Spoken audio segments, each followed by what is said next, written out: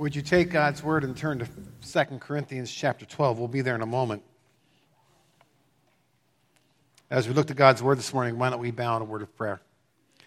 Father God, we ask that your Spirit would speak to us, that we would receive what you have for us this morning. May we take it and learn to live it out this week in ways that really build your kingdom here on this earth. As we sang, as we often pray, we want your will to be done as in heaven. So we want the same will to be done on this earth. Thank you for this privilege, and we pray these things in the name of your Son, Jesus Christ. Amen. I want to talk about heaven this morning. And of course, there's books written about heaven. The title of the message is the title of a book. It's not original with me, but it's a great title. There's movies. And let's be honest, we're infatuated with stories of people who die, go to heaven, and come back to talk about it. It's an interesting topic, mainly for what we do not know. Because Scripture talks about it, but what we do is a lot of what we call gap thinking. We fill in the gaps. But here's the first question I'm going to ask this morning. Why does God give us glimpses of heaven? And I use the word glimpses because that's really what it is. It's very, very small amount of detail that talks about something that will happen for all of eternity. So why does God give us glimpses of heaven? I ran across an article this past week. It's 8 years old, written in 2007. The author was Cal Thomas. He used to write for the New Era paper. But the title was this: Politics in America, a Worthy Substitute for Messiah, ? And he goes on to say this: as we celebrate the day once known as Christmas, there is a sense that the Messiah, which the day is supposed to acknowledge, is rapidly being supplanted in the public consciousness by a new American religion called politics. Consider the number of messiahs who present themselves as redeemers and who claim the ability to deliver the masses from deplorable conditions. We call them candidates. Conditions from which only they say government can save them. Now think about that in terms of what we're about to talk about, because if government is our savior, it will dictate a whole different lifestyle. Now contrast that with a book that Richard Dawkins wrote in the same year, and here's what he says. He states that the hope of America lies in the reality of getting rid of all religion. Until we do, he writes, violence and posers will continue to escalate. So that's his solution. Get rid of all religion. And here we are 8 years later, further down this philosophy as evidenced in silencing those who speak differently from the political correctness obsessing our world. A lot of people, their hope, their Messiah, is born in their politicians. Now, if you want examples about what's happening today, this past week, I read an article about a group of Christians in a local high school in Wyoming. They were told they cannot pray in the cafeteria for their food. Someone saw them and was offended and felt like they were imposing their Christianity on them. Now, the good news is, because there was such an outcry, the school did overturn that policy and stated that Christians are allowed to quietly pray. Not out loud, but quietly pray for their food.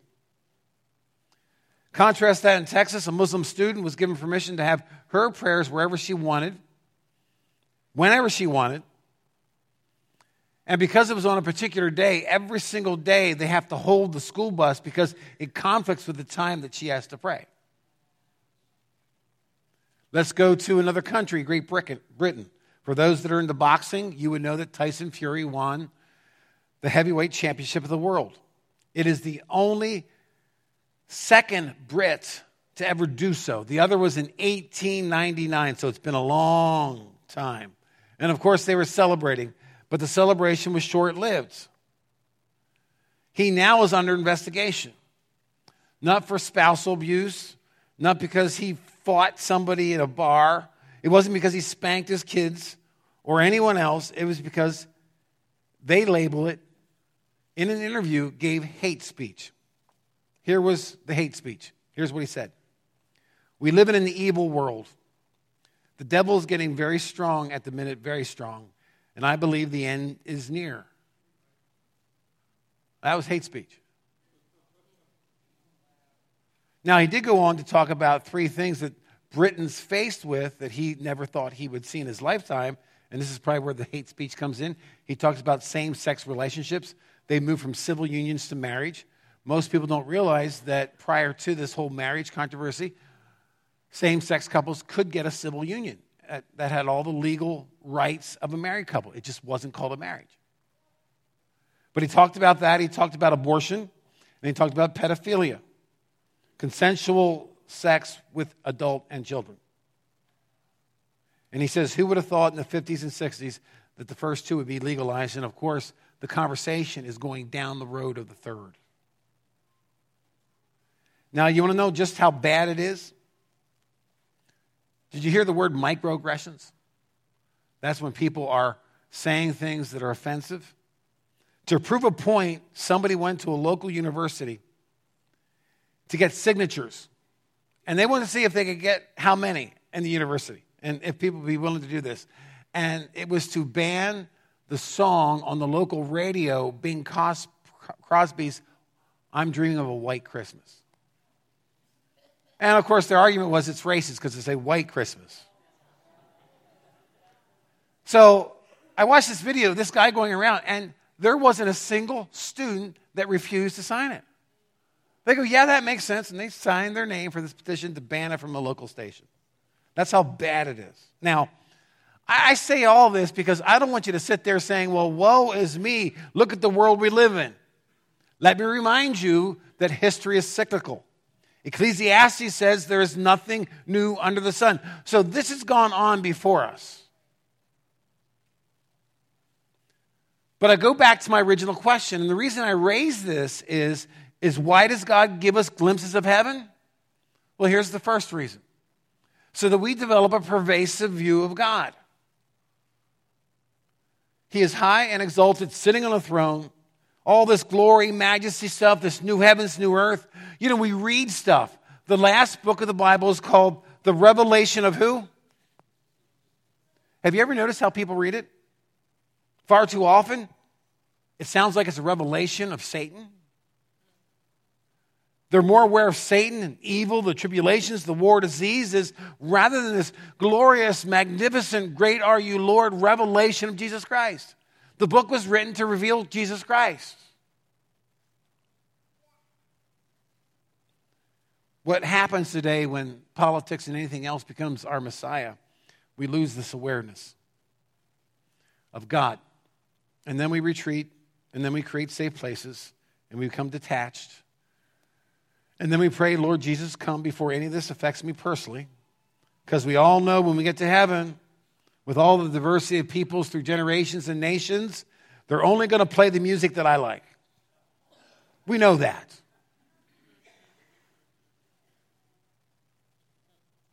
A. David Tozer says the essence of idolatry is the entertainment of thoughts about God that are unworthy of him.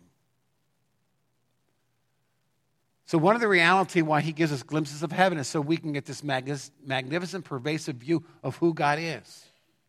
And that's where we have to park, and that's where we have to dream, and that's where our visions need to come from. Otherwise, we enter a woe is me world thinking that no one's ever suffered like we have. Secondly, it's so we have a pervasive view of hope. When we realize there's heaven, when we realize there's an eternity, this is not all there is. And so I think heaven is a view of hope, and it's a gift. We don't have hope in this world. We have hope in the world to come. If we only have hope in this world, we're bound to this life, and it can be tough, depending upon your circumstances. So those two things I think, are why he gives us a vision of heaven the way he does. Just enough details to help us think about who he is and about hope, that this is not all there is. Now, there's two passages I want to talk about this morning. One's in Colossians 3, but before we go there, I want to look at 2 Corinthians chapter 12. You can turn there with me, or you can follow along on the screen. Paul writes in verse 1, I must go on boasting, though there is nothing to be gained by it. I will go on to visions and revelations of the Lord. Now, when you read this verse, this scares most Baptists. We don't like to talk about people having visions or revelations and all those kinds of things. But Paul is one of those Christians. Remember the road to Damascus? Who did he see in a vision? He saw Christ. So Paul's talking about some kind of metaphysical experience. In verse 2, he says, I know a man in Christ who 14 years ago was called up to the third heaven. Whether in the body or out of the body, I do not know. God knows. I know some of you are getting a little scared. But it happened. And you notice by the language, Paul says there's really a loss of words. We cannot describe what happened because there's nothing in our language to define what we saw. But you notice he talks about being caught up in the what heaven? The third heaven. What is the third heaven? Now, other religions, some say there's 7 heavens. The word heaven itself means elevation or heights. But in Islam and Hinduism, they talk about 7 heavens. In Christianity, we talk about 3 heavens. Genesis chapter 1, verse 1. Reread this again sometimes. Here's what it says.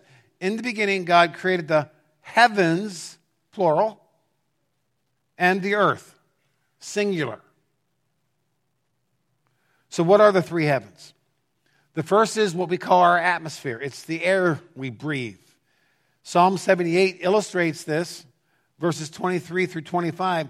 Yet he commanded the skies above to be opened. Then he talks about the doors of heaven. So there's 2 separate pictures here. And he rained down on them manna to eat. So he's talking about back when Israel was going through the wilderness. And gave them the grain of heaven. Man ate the bread of angels. Did you ever know that manna was the bread of angels? They were eating angel food. And that is not where we got angel food cake from, okay? So don't go there. That's filling in the gap that you don't need to fill in. He sent them food in abundance. So one of the heavens that Scripture talks about is our atmosphere. It's the air that we breathe. The second heaven is the universe or universes that we now know exist, both known and unknown. Psalm 19:1, the heavens declare the glory of God, and the sky above proclaims his handiwork. And of course, the vision there is a starry sky, a moonlit sky. And if you've ever been to a place that's away from artificial light, it is literally unbelievable what exists. So much of our artificial light drowns out the majesty of God. And there's a good lesson there, isn't there? How much we drown out this view of who God is and this view of hope because it's our light, not his. Now, the third heaven is what we call God's place. John verse 14, verses 1 and 2. Many of you have read these verses before, but it says, let not your hearts be troubled. Believe in God, believe also in me. In my Father's house are many rooms. If it were not so, I would have told you that I go to prepare a place for you. Now let's go back to 2 Corinthians. In verse 3, I know that this man was caught up into paradise, whether in body or out of body, I do not know. God knows. And he heard things that cannot be told, which man may not utter. Literally, he's saying that what he saw and what he heard was indescribable. And this makes sense to us because when you read the Old Testament and you have these prophets that have visions like Ezekiel, and what he describes is just really weird, isn't it? I mean, heads of lions and eyes and circles spinning around. He is trying to take something that he saw and describe it in human terms that literally is indescribable. Now, having said that, this frustrates us because we like to know, don't we? But let's back up for a moment If God is this incredible, awesome, holy, sitting on a throne, loves you, wants the best for you, all these kinds of things, do you trust him enough to build the house? Or do you want your say in it? Look at verse 5. On behalf of this man I will boast, but on my own behalf I will not boast, except of my weaknesses. In other words, he's saying, okay, this man saw something, so did I, but I am not going to talk about it. Though if I should wish to boast, I would not be a fool, for I would be speaking the truth. But I refrain from it, so that no one may think more of me than he sees in me or hears from me. You know, they had the same issue that we have today when someone talks about things they've seen. They often move to celebrity status. Today, if someone goes to heaven and comes back, they publish a book. They take it on the road. Book signing tours, movies. Paul's saying, I'm not going to do any of that. And I know there's a lot of people that have some experiences they just don't talk about because they're afraid of how people will view them. Paul states here that everything that we do to an audience of one. It's not about us impressing people. It's about us glorifying and worshiping our God. And so we can ask ourselves the question, whenever we start talking about this kind of stuff, who do we want to impress? When you start talking about heaven and you fill in the gaps and all this theology, and of course there's different theologies about heaven in terms of how we're going to get there, who do you want to impress with your theology? Now look at verse 7. So to keep me from boasting, becoming conceited, because of the surpassing greatness of the revelations, a thorn was given me in the flesh, a messenger of Satan to harass me, to keep me from being conceited. Have you ever thought that there are times of difficulty in your life to keep you humble? If you haven't, think about it. That's what Paul's saying. In fact, if you continue the passage, he says, I prayed 3 times and the Lord didn't take this away. So it's something that Paul lived with. He has this incredible revelation that he's not going to talk about. He's not going to brag about it. Then over here, he has these thorn in his flesh to keep him humble because of what he's seen. Now skip over to Colossians chapter 3, 2 verses. Think about what just Paul said in context of heaven. He writes these words, if then you have been raised with Christ, seek the things that are above, where Christ is, seated at the right hand of God. Set your mind on things that are above, not on things that are on earth. Now here's the first thing that we know from these passages. The first is the title of the message. Heaven is for real. And it's just not a place. It's just not a destination. But it has core values, it has relationships, it is a standard of living and thinking. It is a frame of reference. It is a vision that helps us navigate this world. So heaven is for real, but it's just not a place. Again, we pray, if we're going to pray like the Lord taught us to pray, that we really want his will done here as it is in heaven. We sang that, we pray that. So it's far more than just a destination. But we have to first say, according to Scripture, heaven is for real. It's not some mythological idea conjured up in people's minds. Now here's the second thing. And I'm going to ask it in form of a question. What do I keep in my heart? If heaven is for real, what do I keep in my heart? Paul says, seek the things that are above, set your mind on the things that are above. We've just come through our Christmas season in Luke chapter 2. As the story progresses, Jesus is 12 years old. He goes to Jerusalem, feast of the Passover. Mom and dad are following the caravan home, and they realize that they lost Jesus. If you ever lost one of your children, what happens?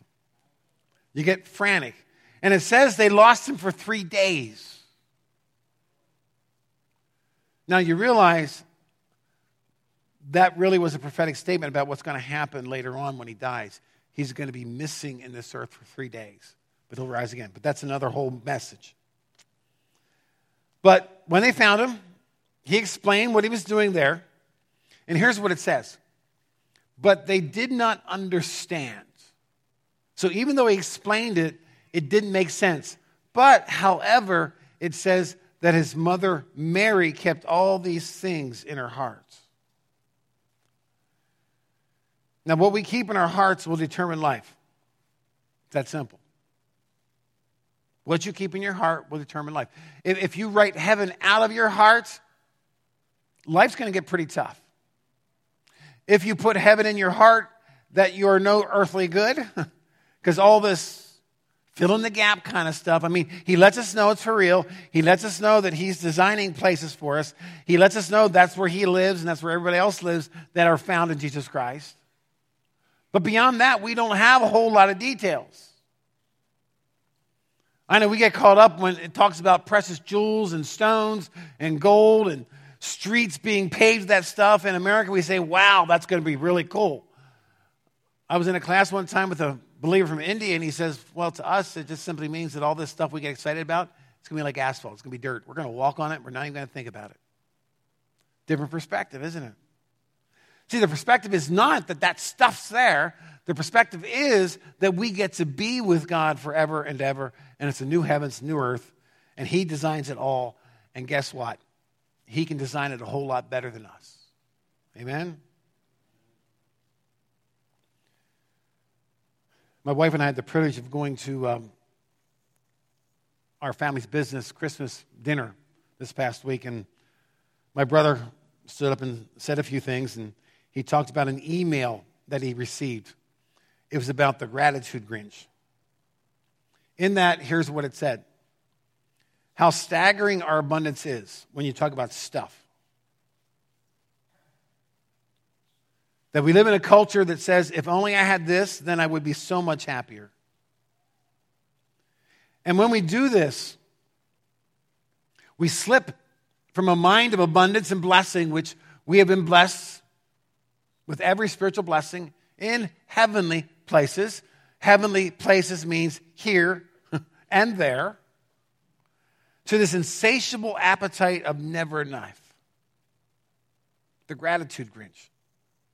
Now, one of the ways we get rid of that is that we think about and we think beyond the stuff in heaven.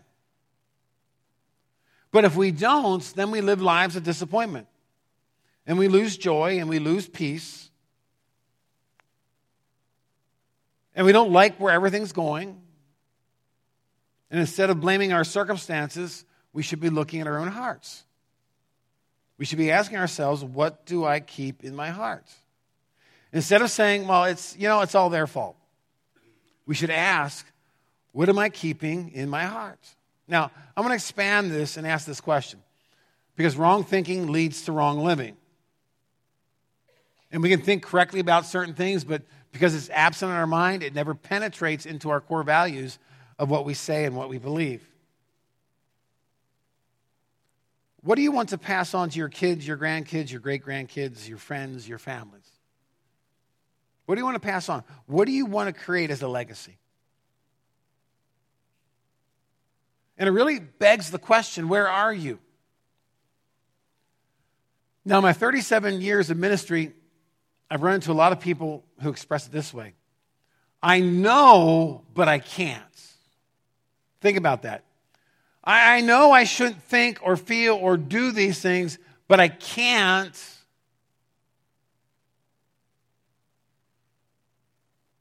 I mean, do you want to pass that kind of mentality on to your kids? Do you want to say, listen, I'm addicted to whatever. It can be drugs, it can be alcohol, it can be food, it can be entertainment. Do you want to pass on a mentality and say, listen, I know I shouldn't be doing this, but you don't understand, I can't. What about forgiveness? I know I should forgive, but I just can't. You don't understand. What about a particular lifestyle that literally is creating a massive debt in your life? I know I really shouldn't buy that, but I just can't. And if you need a perfect illustration, look at the insatiable desire of our own country in terms of our own budget that we're $20 trillion in the hole. I know I can't really reflect attitudes to most anything. And the truth is, it frustrates us if our kids sit there and say, well, Mom and Dad, I know I should clean my room up, but I can't. What do we tell them? Oh, yes, you can. Did they learn it from us? Sometimes our children are mere reflections of our attitudes and choices and lifestyles that we make. The theology of heaven. We know that it's real. We know that we're going to have an inheritance that will never burn or be destroyed. It's not subject on the Dow Stock Exchange. We know that there's an all-powerful, majestic God who has already given us far beyond what we deserve or could even afford. We know that we have a creative God. He designed everything you see and everything you don't see. And someday in heaven, it will blow your mind. We know that we are secure in this calling. If we are in Christ, there is no force in this world that can separate us from the love of Christ. Amen? Now, having said all that, what this means is we are called to live the presence of Christ and bring him into everyone and everything. So just imagine in the year 2016 that we stay focused and positive, embrace the abundance of God, that we live life understanding that there's a heaven, that we live the blessings of God instead of squandering them on ingratitude. Imagine in 2016 if we consider what kind of legacy we want to pass on. And we enter this new year. And we're back in 1 Peter, by the way. That's what we're going to start next week. We kind of put it on hold for Advent. We're going to start right back in it again. And ask ourselves, what am I going to fill my heart with this year? You choose that.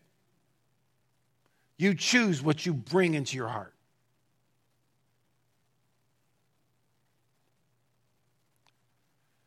Now, one of those things I pray that you ponder in your heart is a vision of heaven and what it means for all of us. Makes life a little more bearable, doesn't it? Because whatever's going to happen there, in terms of eternity, this here on earth is so small and minuscule. It's hard to imagine what 100 years is like in terms of all of eternity. I'm going to close with a passage of Scripture, and then we're going to sing a series of songs that really kind of talk about heaven. So I'm going to ask the worship team to come up, and I'm going to read a passage that we already looked at when we were studying 1 Peter. It's 1 Peter chapter 1, verses 3 through 7. Listen to these words. Blessed be the God and Father of our Lord Jesus Christ. According to his great mercy, he caused us to be born again to a living hope through the resurrection of Jesus Christ from the dead, to an inheritance that is imperishable, undefiled, and unfading, kept in heaven for you, who by God's power are being guarded through faith for salvation ready to be revealed in the last time. In this you rejoice, though now for a little while, if necessary, you have been grieved by various trials, so that the tested genuineness of your faith, more precious than gold that perishes through, though it is tested by fire, may be found to result in praise and glory and honor at the revelation of Jesus Christ. Amen.